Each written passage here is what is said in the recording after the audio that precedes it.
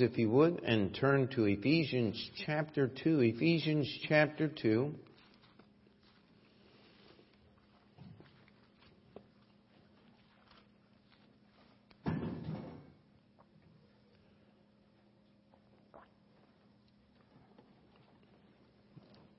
Now, so far, Paul, writing from prison to the church at Ephesus, if you remember in the book of Acts, the last time he was there visiting, he told them that he would not see their face again. He is now writing them from prison. This is one of the later letters, certainly not the last letter that Paul wrote.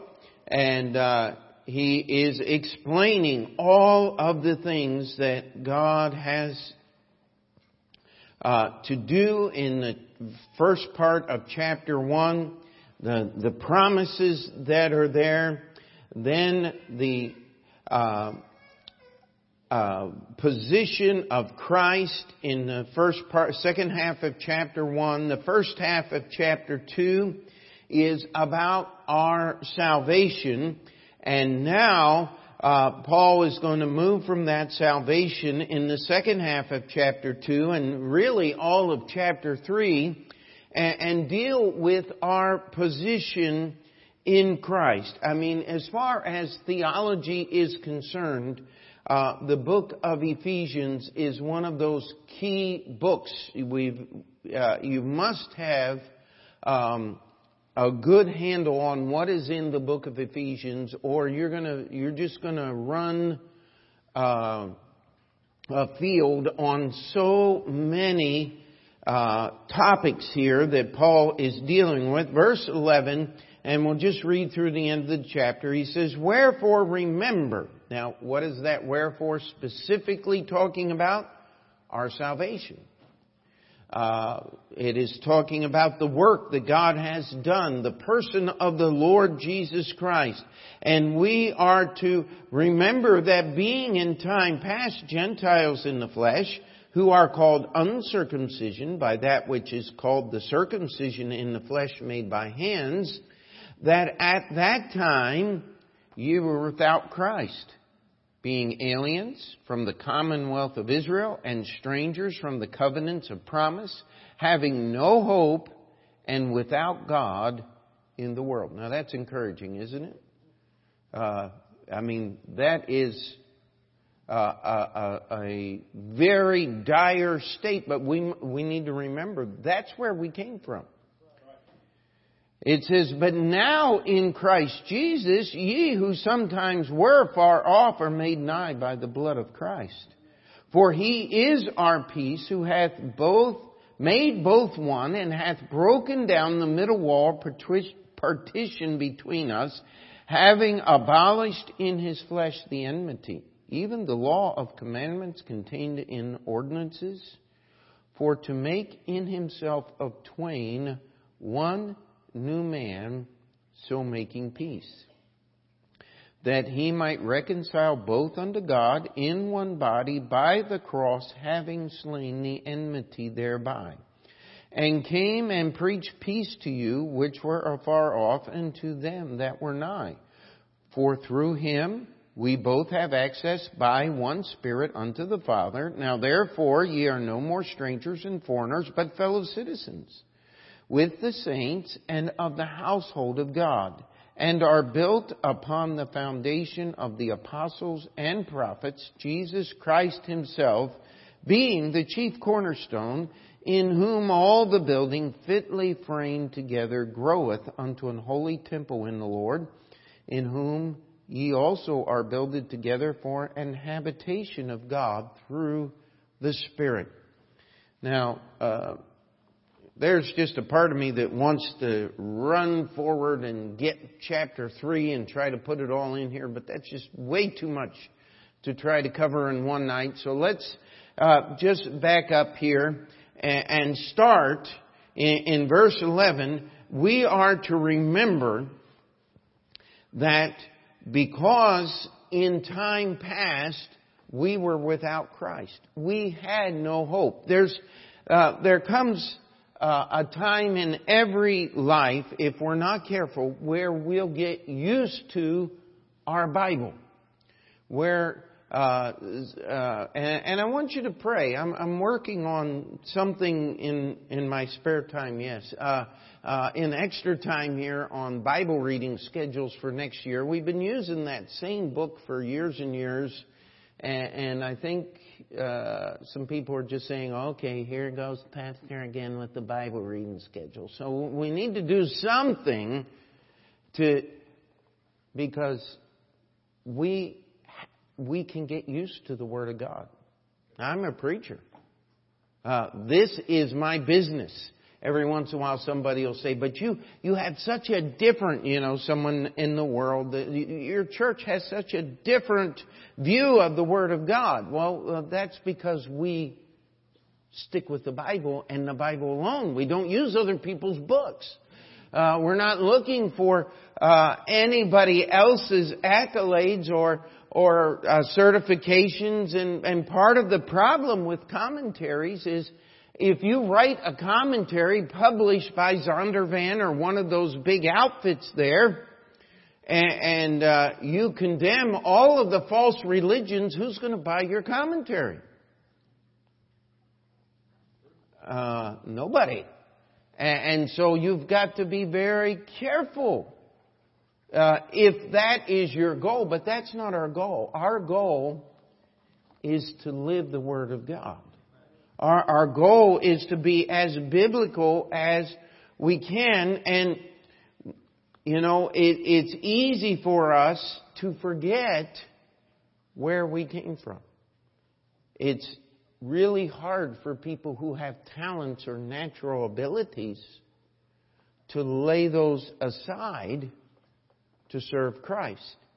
You see, if we're going to be in the body, God is going to have to fix us. Amen? That's the first half of chapter 1.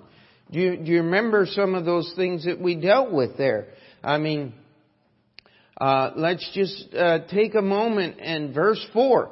He hath chosen us in Him before the foundation of the world, that we're supposed to be holy and without blame in love. Verse 5, having predestinated us unto the adoption of children by Jesus Christ to Himself.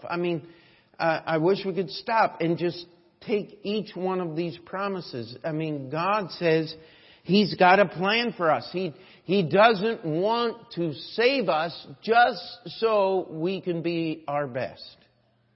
We'll leave that to Joel Osteen and those people out there. They can have all of your best that they want. That's not good enough for God. He has predestinated us unto Jesus Christ Himself. He wants to make us worthy to be called His children. Do you get that? That is such an incredible promise that the Bible is talking about here. Now, here is where we started.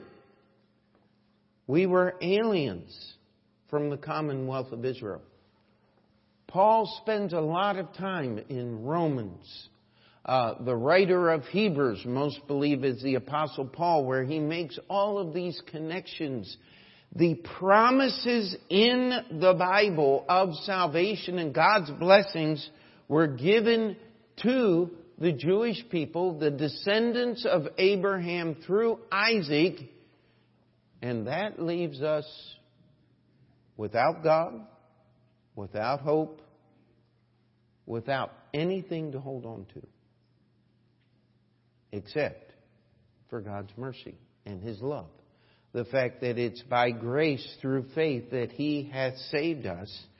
And it says that we are made nigh by the blood of Jesus Christ. If you do not have Hebrews chapter 4 memorized, that we can come boldly to the throne of grace. Hebrews chapter 9, when He has made access to the Father through a new and living way. The world is full of religion, my friend. And all of that religion is supposed to give you access to God. But here in the Bible, I can approach directly to God. In fact, if you're here tonight and you're saved, it is because you as an individual strode into the very presence of God by faith and acted upon His Word. Have you ever, that's why I like pictures of the universe and all those comparisons about, okay, here's the moon and here's the earth and then here's another planet and before you're done, our sun does not even appear as a pixel in the picture. These huge things out there, there's stars in our universe that they measure in light years. And you're just sitting there going, this is crazy. And of course my favorite is, who but God could waste all of that matter to put one little planet somewhere in this universe with people on it? And don't you just love the NASA people? There's evidence of water vapor that once existed on Mars. Liars. They're worse than the Democrats trying to find things that don't exist now, aren't they? And you can just hear them and the evidence of all of these things that don't exist. How much faith do you have to have? And yet, if you're saved, you have stood in the very presence of God and spoken directly to Him through Jesus Christ. And if you pray, ladies, we had a prayer meeting. We get used to these things. And Paul's telling the Ephesians, you need to remember this thing. Otherwise, you're going to get comfortable with your salvation. Otherwise, you're going to not understand the work that is being done, because there are some things that have to happen. There are some things that have happened. And if we could just understand that all of the Old Testament prophets, the angels in heaven, stood in awe watching Jesus die on the cross.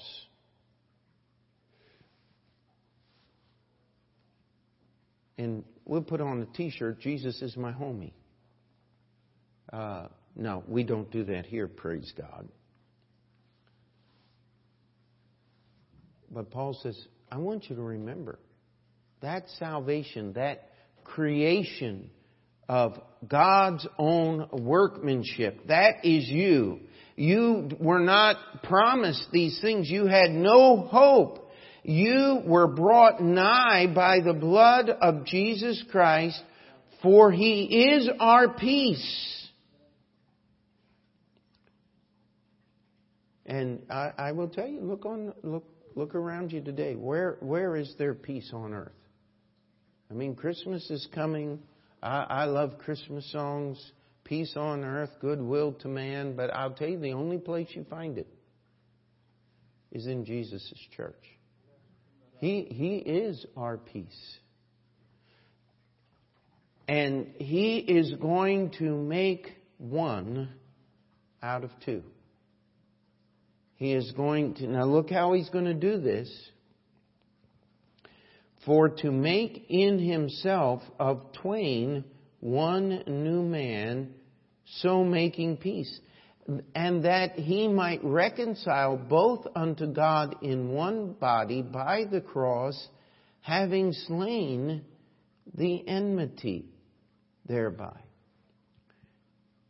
Now, we look about this. Jesus is our peace. He has broken down that wall of partition. If we lived in the Old Testament times, we've been going through the children of Israel, that mixed multitude that left Egypt with the children of Israel had to be practicing Jews in every aspect of their life. They had to follow the law. They had to say goodbye to Egyptian culture. We live in a day where everybody wants to talk about all the cultures being equal. I want to challenge you, that's not true. They are not equal. Some of you remember the world that you came from. And it was not a nice world. But in Jesus Christ, there is only one set of truth. He has abolished the law of commandments contained in the ordinances. He has taken all of these things and He's made one new body. If you're Jew, you believe on the Lord Jesus Christ and you're saved. If you're a Gentile, you believe on the Lord Jesus Christ and be saved. By the way, is there a precedent for this? Well, if you remember the celebration of the Passover, as God was explaining all of these things, He said, if a stranger will accept the simplest parts of the law and follow the law, they celebrate the Passover exactly the same way as the Jewish people do. There's only one rule. This is not something new. This is God following exactly as He taught in the Bible and in the Old Testament, and He is changing all of these things so that we have, not changing, I'm sorry, I'm misspeaking tonight. Having abolished, verse 15, having abolished in His flesh the enmity. If we're not careful, we will go back and try to make our relationship with Christ a list of do's and don'ts. That was the problem with the law. Now, what is the purpose of the law? In the book of Galatians, the purpose of the law is to convict us. The reason for the Ten Commandments is to show that no one can be righteous, that we're all in need of a Savior. That's the end of the law. But have you ever met somebody trying to get to heaven by doing enough good works? How many of you remember trying that on your own? Doing everything they said, and you still had that knowledge in your soul that you were lost until you were brought nigh by the blood of Jesus Christ. He has made in one. There is no difference now between the Jew and the Gentile. He is, verse 16, and that He might reconcile both unto God in one body by the cross, having slain the enmity thereby. One body. Again, let's put it in context. When we get to Ephesians chapter 4, he's going to explain how the church works. He's going to explain all of the parts that are there, the purpose of the church. But what he's telling us here, and let's not forget to go back to Ephesians chapter 1, verse 22 and 23, and hath put all things under His feet and gave Him to be the head over all things to the church, which is His body, the fullness of Him that filleth all in all. When we get down to verse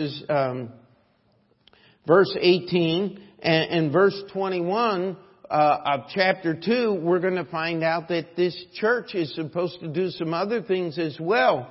And we want to grab a hold of this thing. And it says, and it came to, and preached peace to you, which were afar off, and to them that were nigh. It is the same message. I've heard sermons and people have written books on the gospel of the circumcision versus the gospel of the uncircumcision. And here's the gospel of the circumcision. Believe on the Lord Jesus Christ, and thou shalt be saved. Now, here's the gospel of the uncircumcision. Believe on the Lord Jesus Christ, and thou shalt be saved.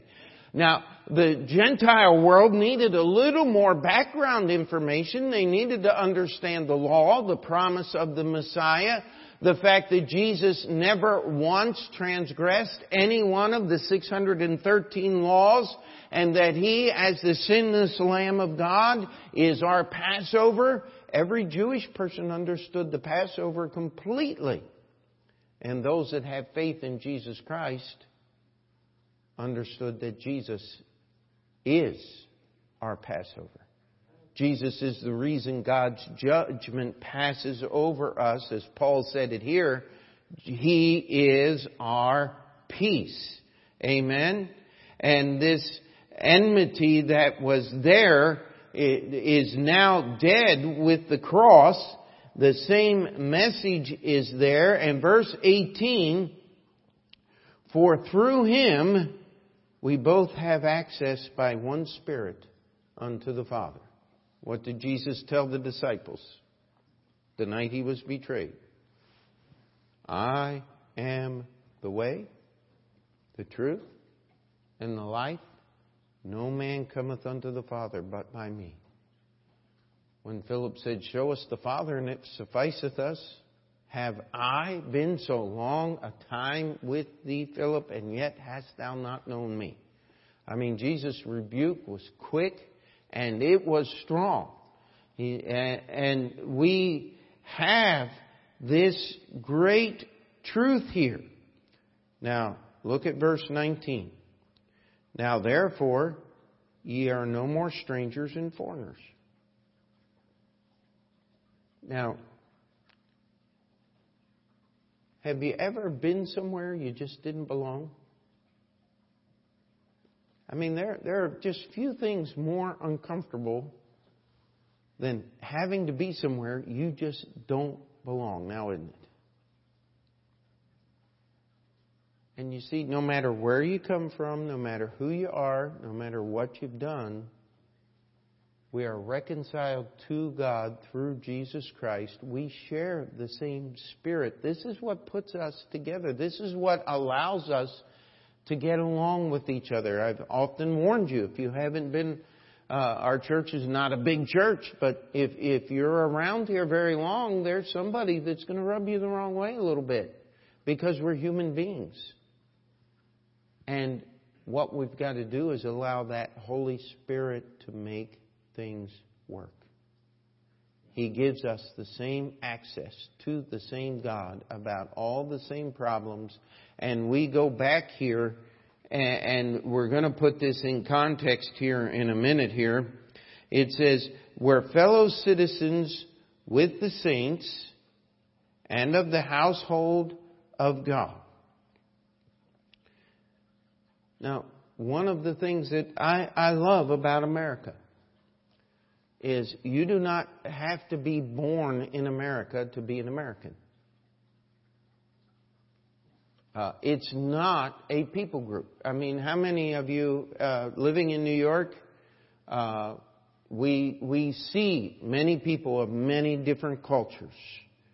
And, of course, one of the big jokes that everybody has put down through every which way is, you white people, you all look alike. Or you Chinese people, you all look alike. Or you Latinos, you all look alike.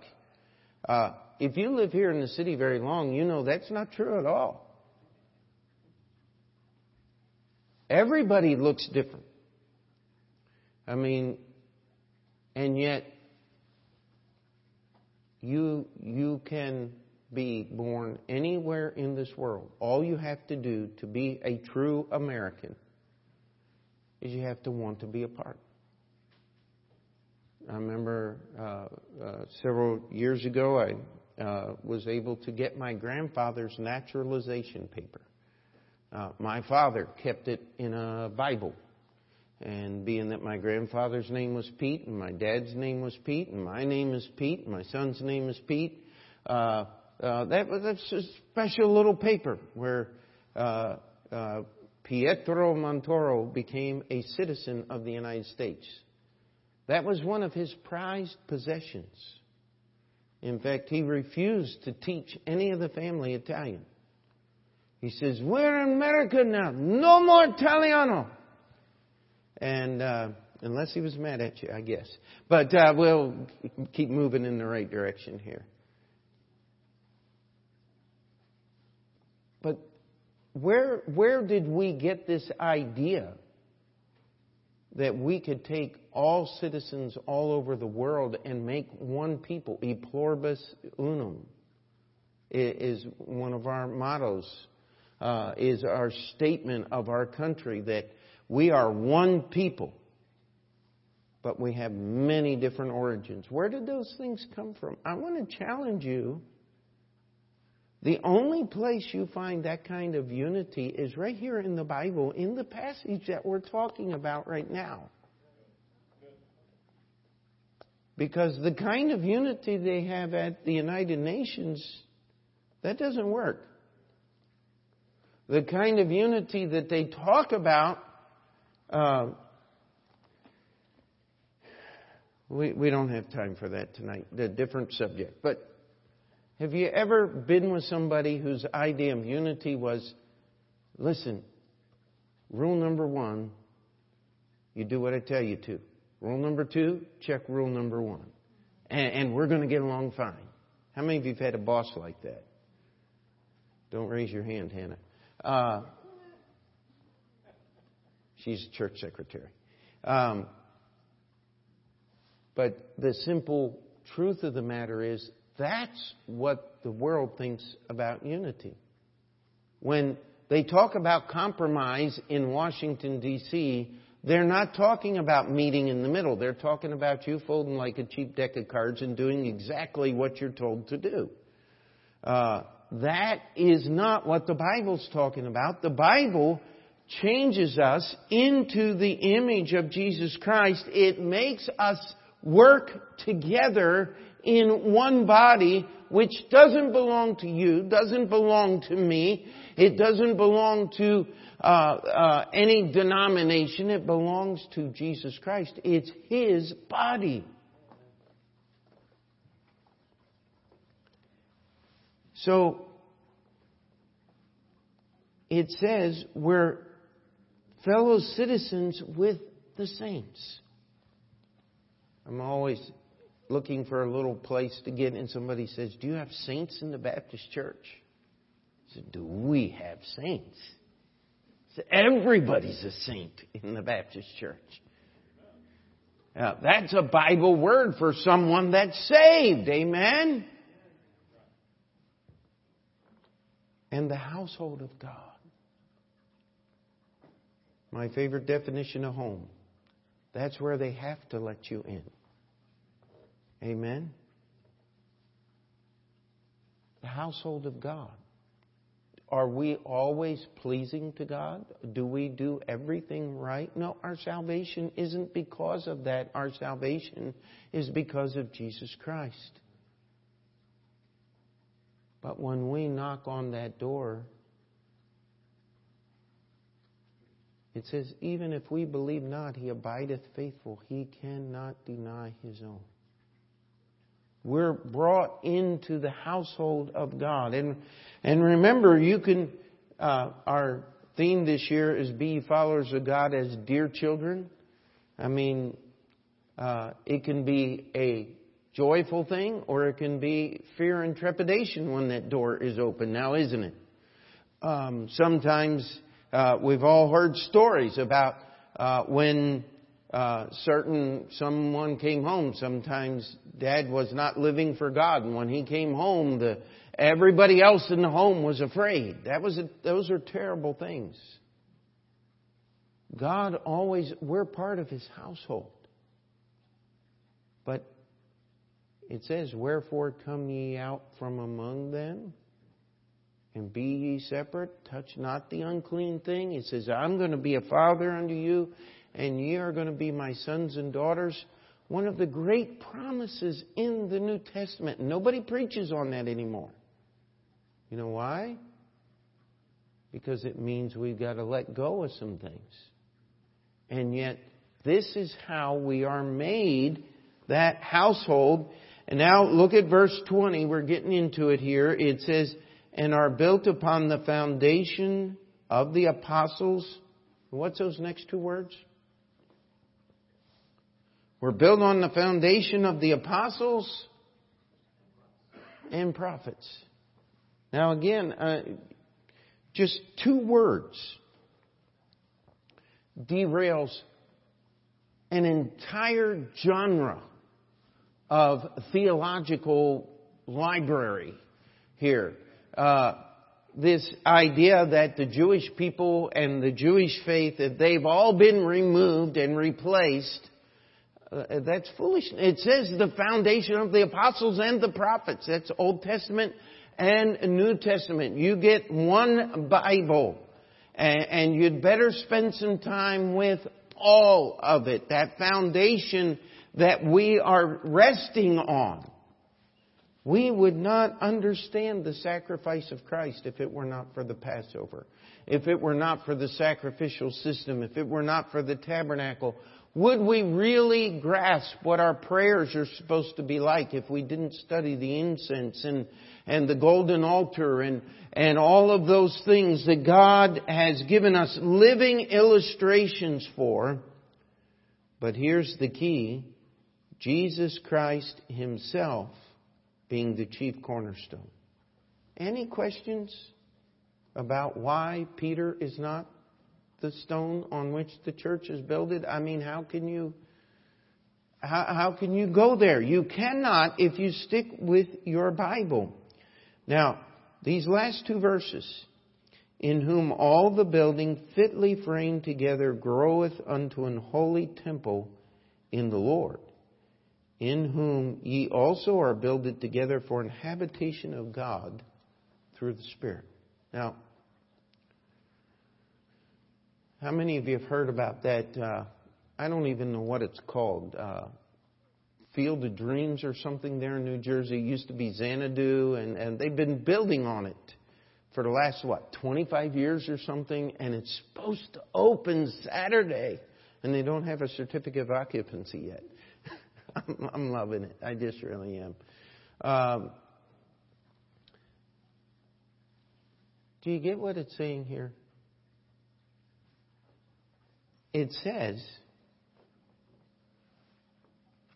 that we are built upon the foundation. Living stones, Peter puts it.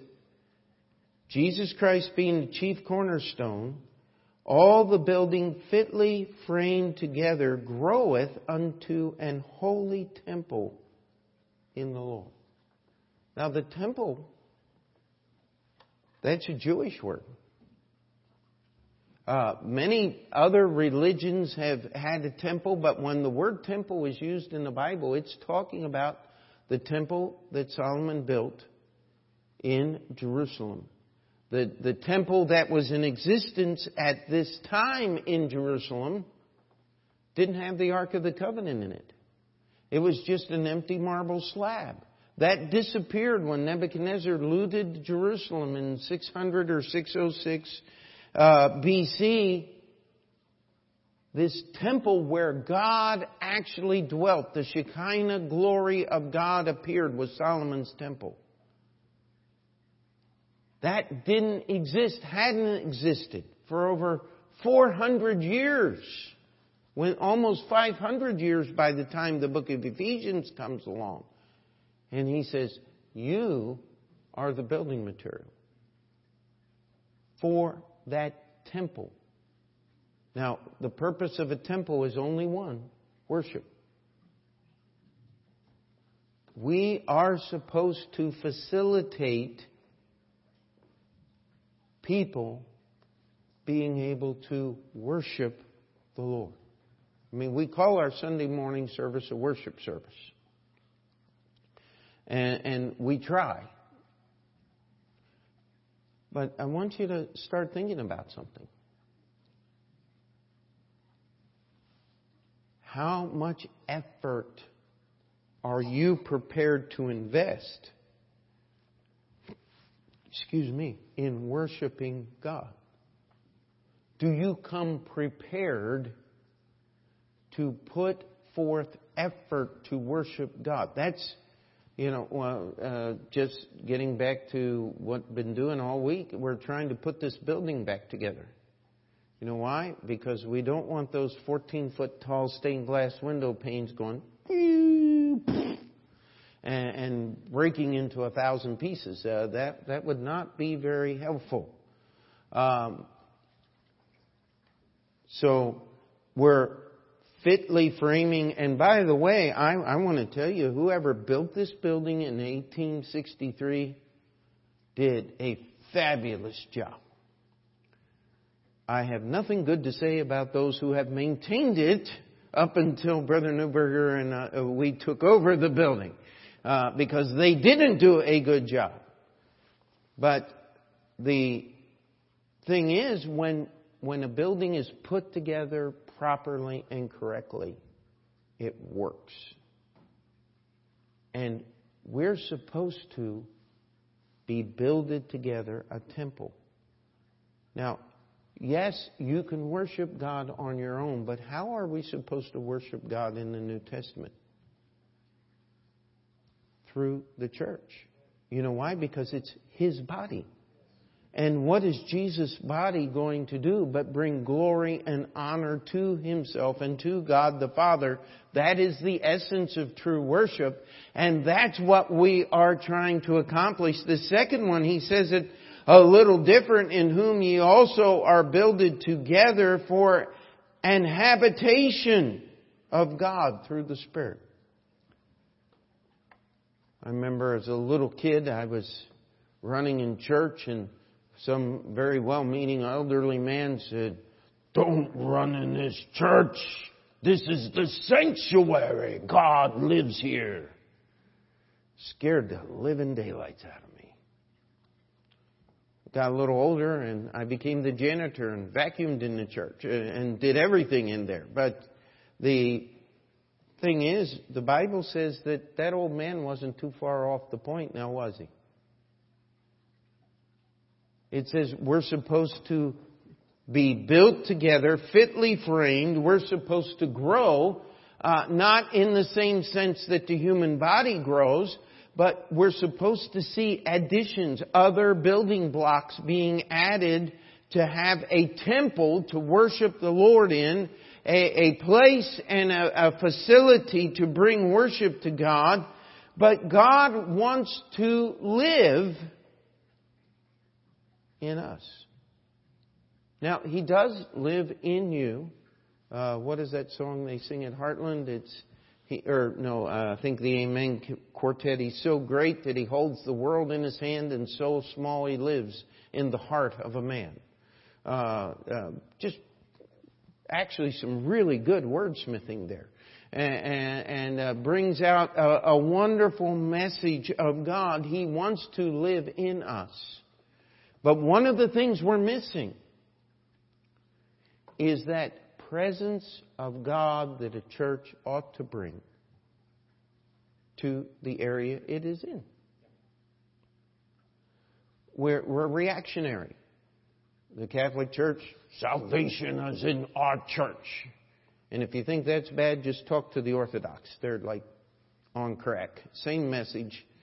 Wrong. That's not it. Salvation is in the Lord Jesus Christ. But He wants to live through our church. That's why we have Morris Park Bible Baptist Church and the Union Baptist Church and working with Community Baptist Church.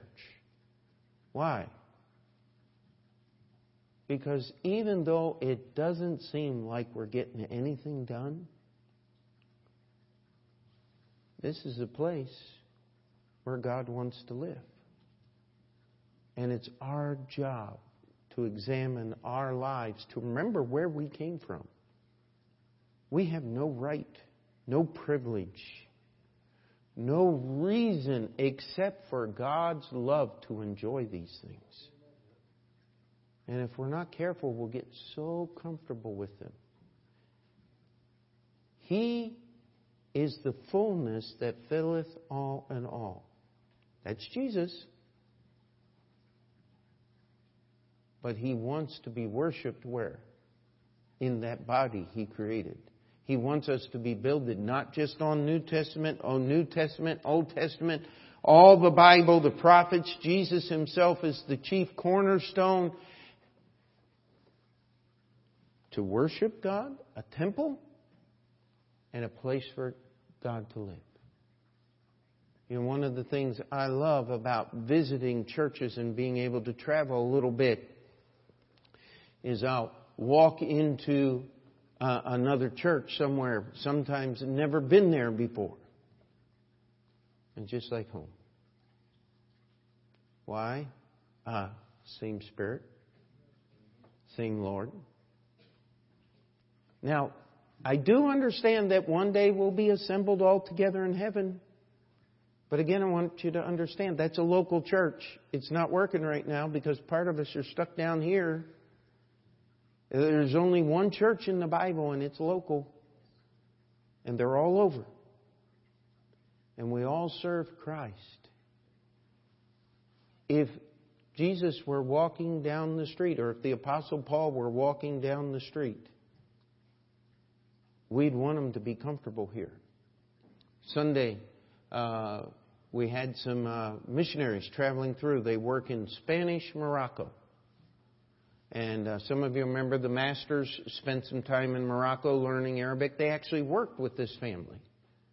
And they didn't know that until they visited and just sat down in the church. Oh, we liked your church. You know why? Because they like the Lord Jesus Christ.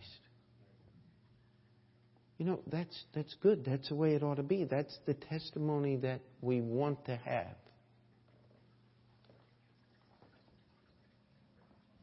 You see, we need to remember